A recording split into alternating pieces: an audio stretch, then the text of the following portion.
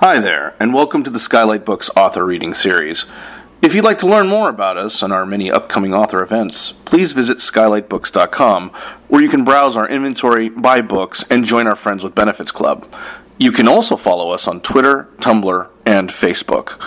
To speak to a real live bookseller like me, please call 323-660-1175. Thanks for your support, and enjoy. This book is a claustrophobic psychological thriller about 5 friends 1 year out of graduating from high school. They were a very close-knit group at a boarding school. And their senior year of high school, the 6th member of their group, named Jim, passed away very mysteriously. It was deemed a suicide, but it was filled with a lot of unanswered questions. So at the outset of my book, they all convene at a remote estate for a reunion of sorts. They survive a near-death experience in a car accident, or so they think, and come home only to have a very mysterious man knock on the door announcing that they have entered the Neverworld Wake, which, to make a long story short, is a break in the space-time continuum where time repeats every 11.2 hours. In order to free themselves from this limbo, they must do one of 2 things. They must solve the murder and mysterious death of their friend Jim. They must also come to a nearly unanimous decision as to who is going to live and who can die. And there can be only one survivor to return to a normal life and a normal linear time. So this book very much started as a side project. I always knew that I wanted to write in the young adult space because for me as a teenager, books were a huge part of my life and social circle, as a matter of fact. My favorite authors tended to be young adult authors, and that time very much informed who I became as a writer. So I always knew I wanted to contribute in some small way. So I was working away on my next adult book when this little germ of an idea came into my head. And I had talked with my agent that I wanted to do young adult, but she very much was, and everyone, my publisher included, was like, just finish your 3rd novel, then you can really do whatever you want. That's kind of the thing. And but this book really took over my imagination. And I was working on my adult book, but this little book just wouldn't leave my head. So I would get up really early on Saturday mornings and write sort of madly for 3 hours straight. And I'd never had a book come together so quickly with such velocity.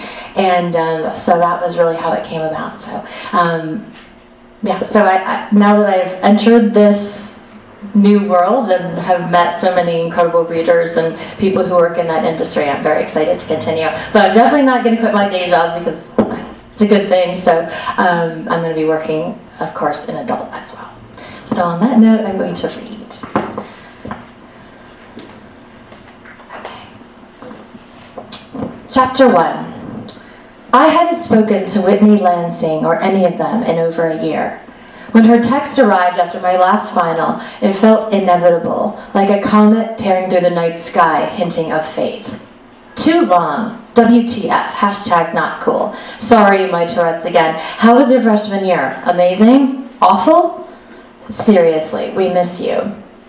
Breaking the silence because the gang is heading to Wincroft for my birthday. Belinda will be in Mallorca, and ESS Bert is getting married in St. Bart's for the 3rd time. Vegan yogi. So it's ours for the weekend, like yesteryear. Can you come? What do you say, Bumblebee? Carpe noctem. Seize the night. She was the only girl I knew who surveyed everybody like a leather-clad Dior model and rattled off Latin like it was her native language. How was your exam? My mom asked when she picked me up. I confused Socrates with Plato and ran out of time during the essay, I said, pulling on my seatbelt. I'm sure you did great. She smiled, a careful look. Anything else we need to do? I shook my head. My dad and I had already cleaned out my dorm room. I'd returned my textbooks to the student union to get the 30% off for next year. My roommate had been a girl from New Haven named Casey who'd gone home to see her boyfriend every weekend. I'd barely seen her since orientation. The end of my freshman year at Emerson College had just come and gone with the indifferent silence usually reserved for a going-out-of-business sale at a mini-mall. Something dark is a-brewing, Jim would have told me. I had no plans all summer except to work alongside my parents at the Captain's Crow. The Captain's Crow, the Crow as it's called by locals, is the seaside cafe and ice cream parlor my family owns in Watch Hill, Rhode Island, the tiny coastal village where I grew up. Watch Hill, Rhode Island. Population? You know everyone. My great-grandfather, Byrne Hartley, opened the parlor in 1885, when Watch Hill was little more than a craggy hamlet where whaling captains came to shake off their sea legs and hold their children for the first time before taking off again for the Atlantic's great unknowns. Byrne's framed pencil portrait hangs over the entrance, revealing him to have the mad glare of some dead genius writer or a world explorer who never came home from the Arctic. The truth is, though, he could barely read, preferred familiar faces to strange ones, and dry land to the sea. All he ever did was run our little dockside restaurant his whole life and perfect the recipe for the best clam chowder in the world. All summer, I scooped ice cream for tan teenagers in flip-flops and pastel sweaters. They came and went in big, skittish groups like schools of fish. I made cheeseburgers and tuna melts, coleslaw and milkshakes. I swept away sand, dusting the black and white checkered floor. I threw out napkins, ketchup packets, salt packets, over 21 wristbands, Delve frozen lemonade cups, deep sea fishing party boat brochures. I put lost cell phones beside the register so they could easily be found when the panic-stricken owners came barging back inside. I lost my... Oh, thank you, you're the best.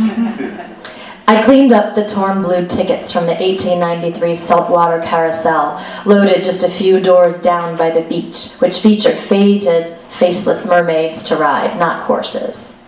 Watch Hill's greatest claim to fame was that Eleanor Roosevelt had been photographed riding a redhead with a turquoise tail side saddle.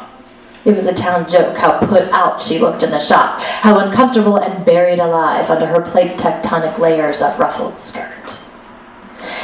I cleaned the barbecue sauce off the garbage cans, the melted Wreck Rummage off the tables. Wreck Rummage was every kid's favorite ice cream flavor, a mashup of cookie dough, walnuts, cake batter, and dark chocolate nuggets. I Cloroxed and Fantasticed and Mr. Clean the windows and counters and doorknobs. I dusted the brine off the mussels and the clams, polishing every one like a gemstone dealer obsessively inspecting emeralds. Most days I rose at 5 and went with my dad to pick out the day's seafood when the fishing boats came in, inspecting crab legs and fluke, oysters and bass, running my hand over their tapping legs and claws, barnacles and iridescent bellies. I composed song lyrics for a soundtrack to a made-up movie called Lola Anderson's Highway Robbery, drawing words, rhymes, faces, and hands on napkins and takeout menus, tossing them in the trash before anyone saw them. I attended grief support group for adolescents at the North Stonington Community Center. There was only one other kid in attendance, a silent boy named Turks whose dad had died from ALS.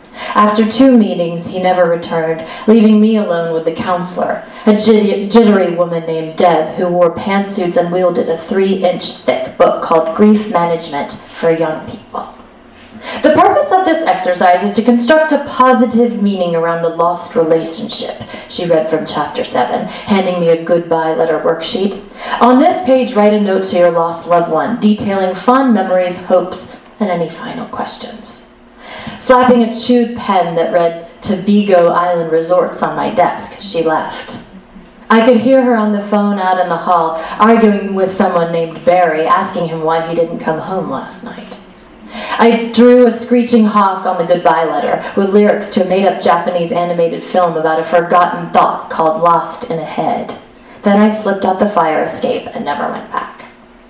I taught Sleepy Sam, giant yawn of a teenager from England visiting his American dad, how to make clam cakes and the perfect grilled cheese. Grill on medium, butter, 4 minutes aside, 6 slices of Vermont sharp cheddar, 2 of Fontina. For July 4th, he invited me to a party at a friend of a friend's. To his shock, I actually showed. I stood by a floor lamp with a warm beer, listening to talk about guitar lessons and Zach Galifianakis, trying to find the right moment to escape. That, by the way, is Bea, said Sleepy Sam. She does actually speak, I swear.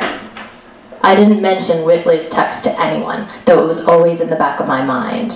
It was the brand new, way too extravagant dress I'd bought but never taken out of the bag. I just left it in there in the back of my closet, folded in tissue paper with the receipt, the tag still on, with every intention of returning it. Yet there was still the remote possibility I'd find the courage to put it on. And with that, I open up the floor to questions. Yeah, thank you. Oh, thank you. Are there any questions? Yes. What was it like switching from writing adult to writing YA?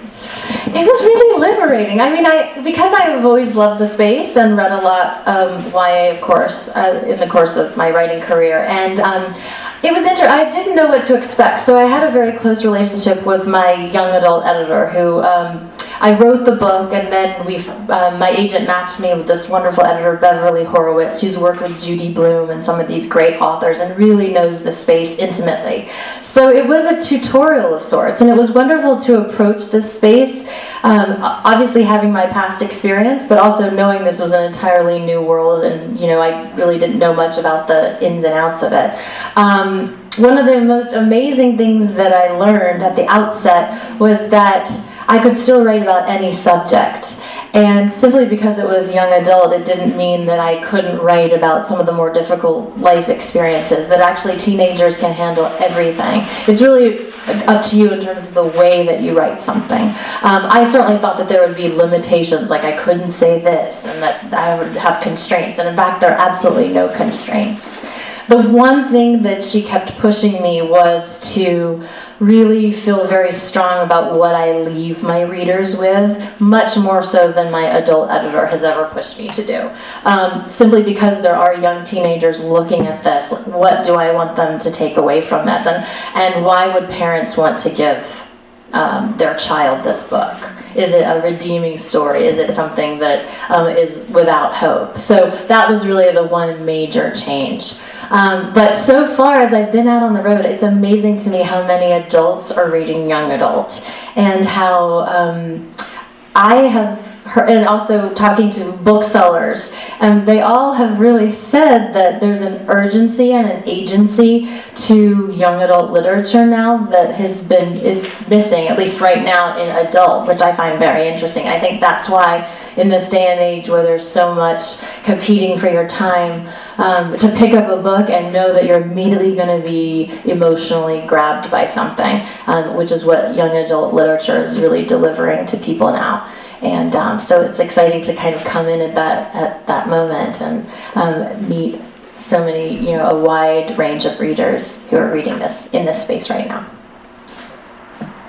Yes. Going off of something you just said, do you feel that young adult novels and that genre in general should be bound by lessons to be taught to younger readers, or do you think that you should, as an author and as the audience, be allowed or encouraged to just take on any subject? No, I actually don't. And I don't think that there should be some, very clear-cut, morality tale. But I'm also speaking for myself. That's not how I want my books to read. But, I think that what she meant was not that, there's going to be some great summation where, there's a one-liner that everyone can adopt from this book. I think she just wanted me to have an extra sense of who my audience is. So no, and she's the first one to want something nuanced and with wild characters and messy and nothing that can be boiled down to a soundbite, and that's the beauty of Beverly. And and she's completely in alignment with what I think. But she just wanted me to know that you're reaching people at a very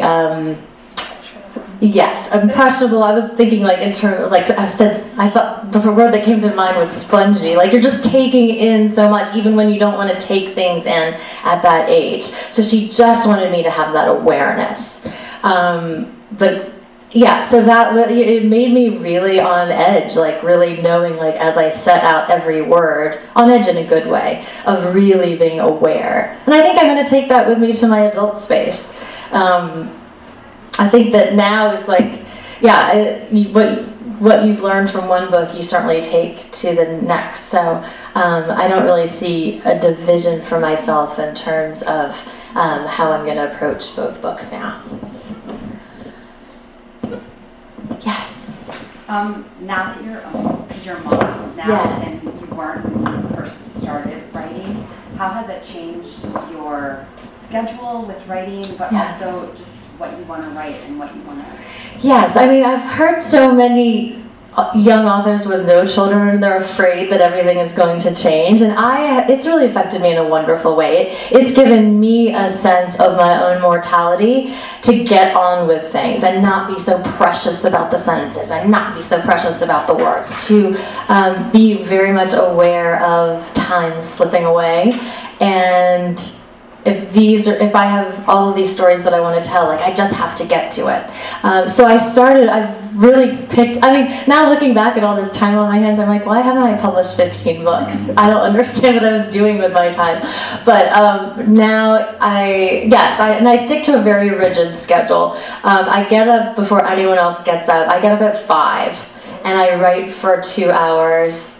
I also go to bed early, but I write for 2 hours, and then the whole household gets up, and it's a dance, and I certainly don't think I have it nailed down. But that 2 hours, if I get up before the whole household, I have 2 hours of real stillness and uninterrupted silence to just log a lot of pages. So then throughout the rest of the day, I can write and then come out and read a book and put my kids down for a nap, or pick one up for school. So it's kind of a dance. I definitely have a nanny, so I can be shut in my office undisturbed while I'm writing, but then I come out all the time. I'm also hovering too. So it's a real dance, but I think it's really affected me in the sense of time always being something that's slipping through our fingers. So now is the time to just get it done. Any other questions? Yes, fine. So in the excerpt that you just read, it took place in Watch Hill. Yes. I actually spent a lot of time there. Oh, you did? Yeah, so I was wondering, have you spent a lot of time there, or why did you choose that town? So my husband and I went on vacation there. It was the first vacation that we took, I think, after we had our first child, and we just fell in love with the sort of old-fashioned quality to the town, and how walking through Main Street, it could have been 1950. It has this sort of timeless element to it. And for my main character, I wanted her to have this very quiet, small town, sheltered feel to it, to her background. And actually, when I was talking about the cafe where her parents work, there's a cafe there by the carousel that I modeled that cafe by. So, but yeah, I think I changed some of the geography, and I invented a few bars that don't exist, and took a lot of writer's license. And I created probably back alleys where there are no back alleys. That's the beauty of fiction. Anyway, yeah. I was just wondering, in terms of your process with this book, did you have a sense of where the story was going when you started, or was that something that found itself as you were working? Yes, I get asked that a lot. So my process is, I do work from a fairly detailed outline.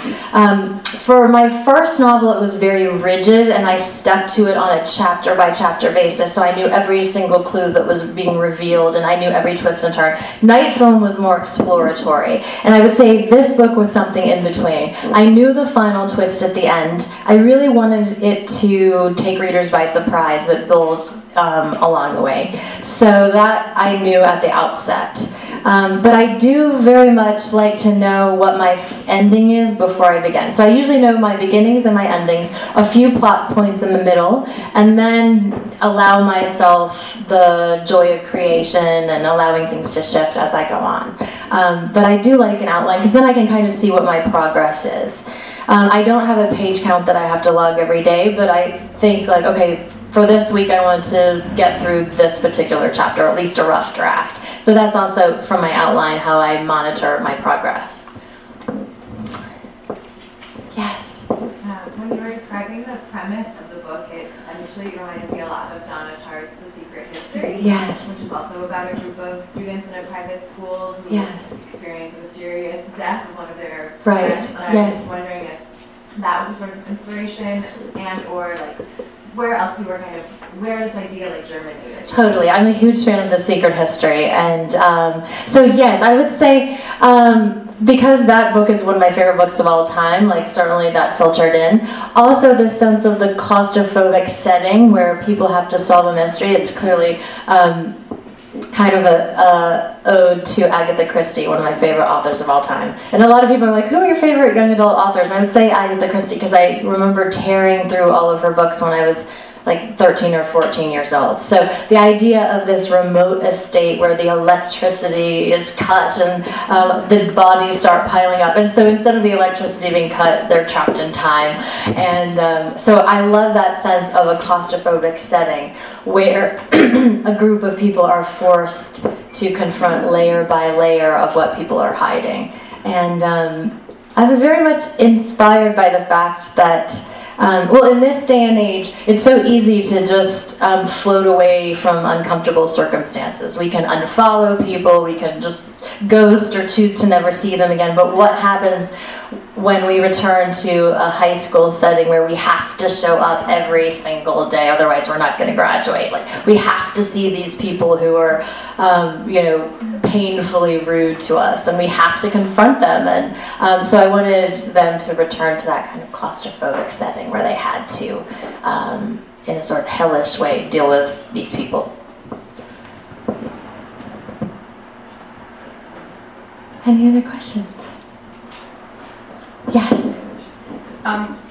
Because you mentioned Agatha Christie, there's always kind of like an ending where you know what happened, but you write from a point of view where your endings are really open-ended. Yes. So I'm just curious, do you know what happened? Do you have, ideas of exactly where the story goes from there and you're just letting it up to us? Or is it like, oh, you changed your mind? Yes, no. So I always have a very specific sense of what happens.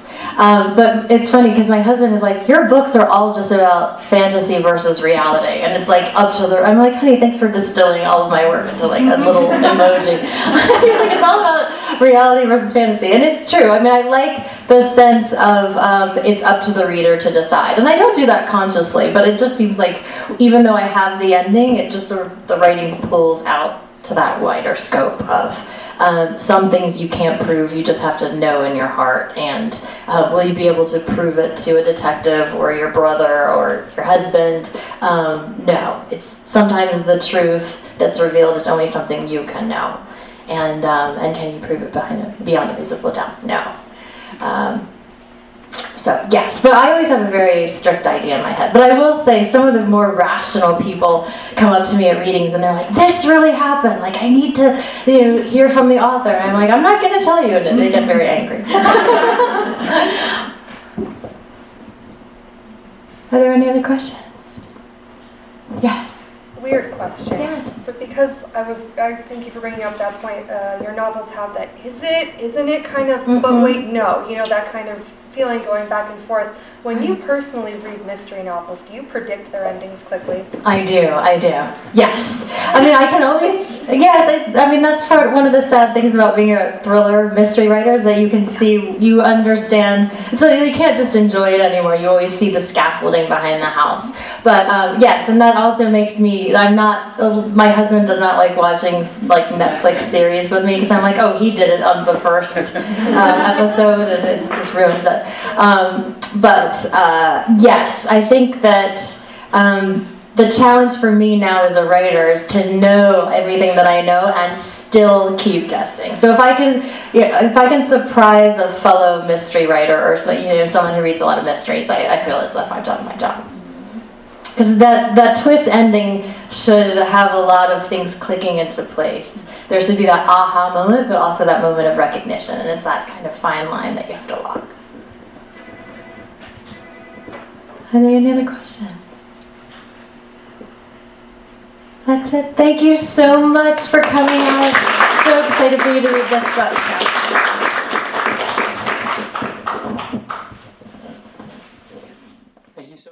You've been listening to the Skylight Books author reading series. Don't forget, you can listen to this and all of our other great podcasts at skylightbooks.com. Thanks again for stopping by, and we hope to see you soon.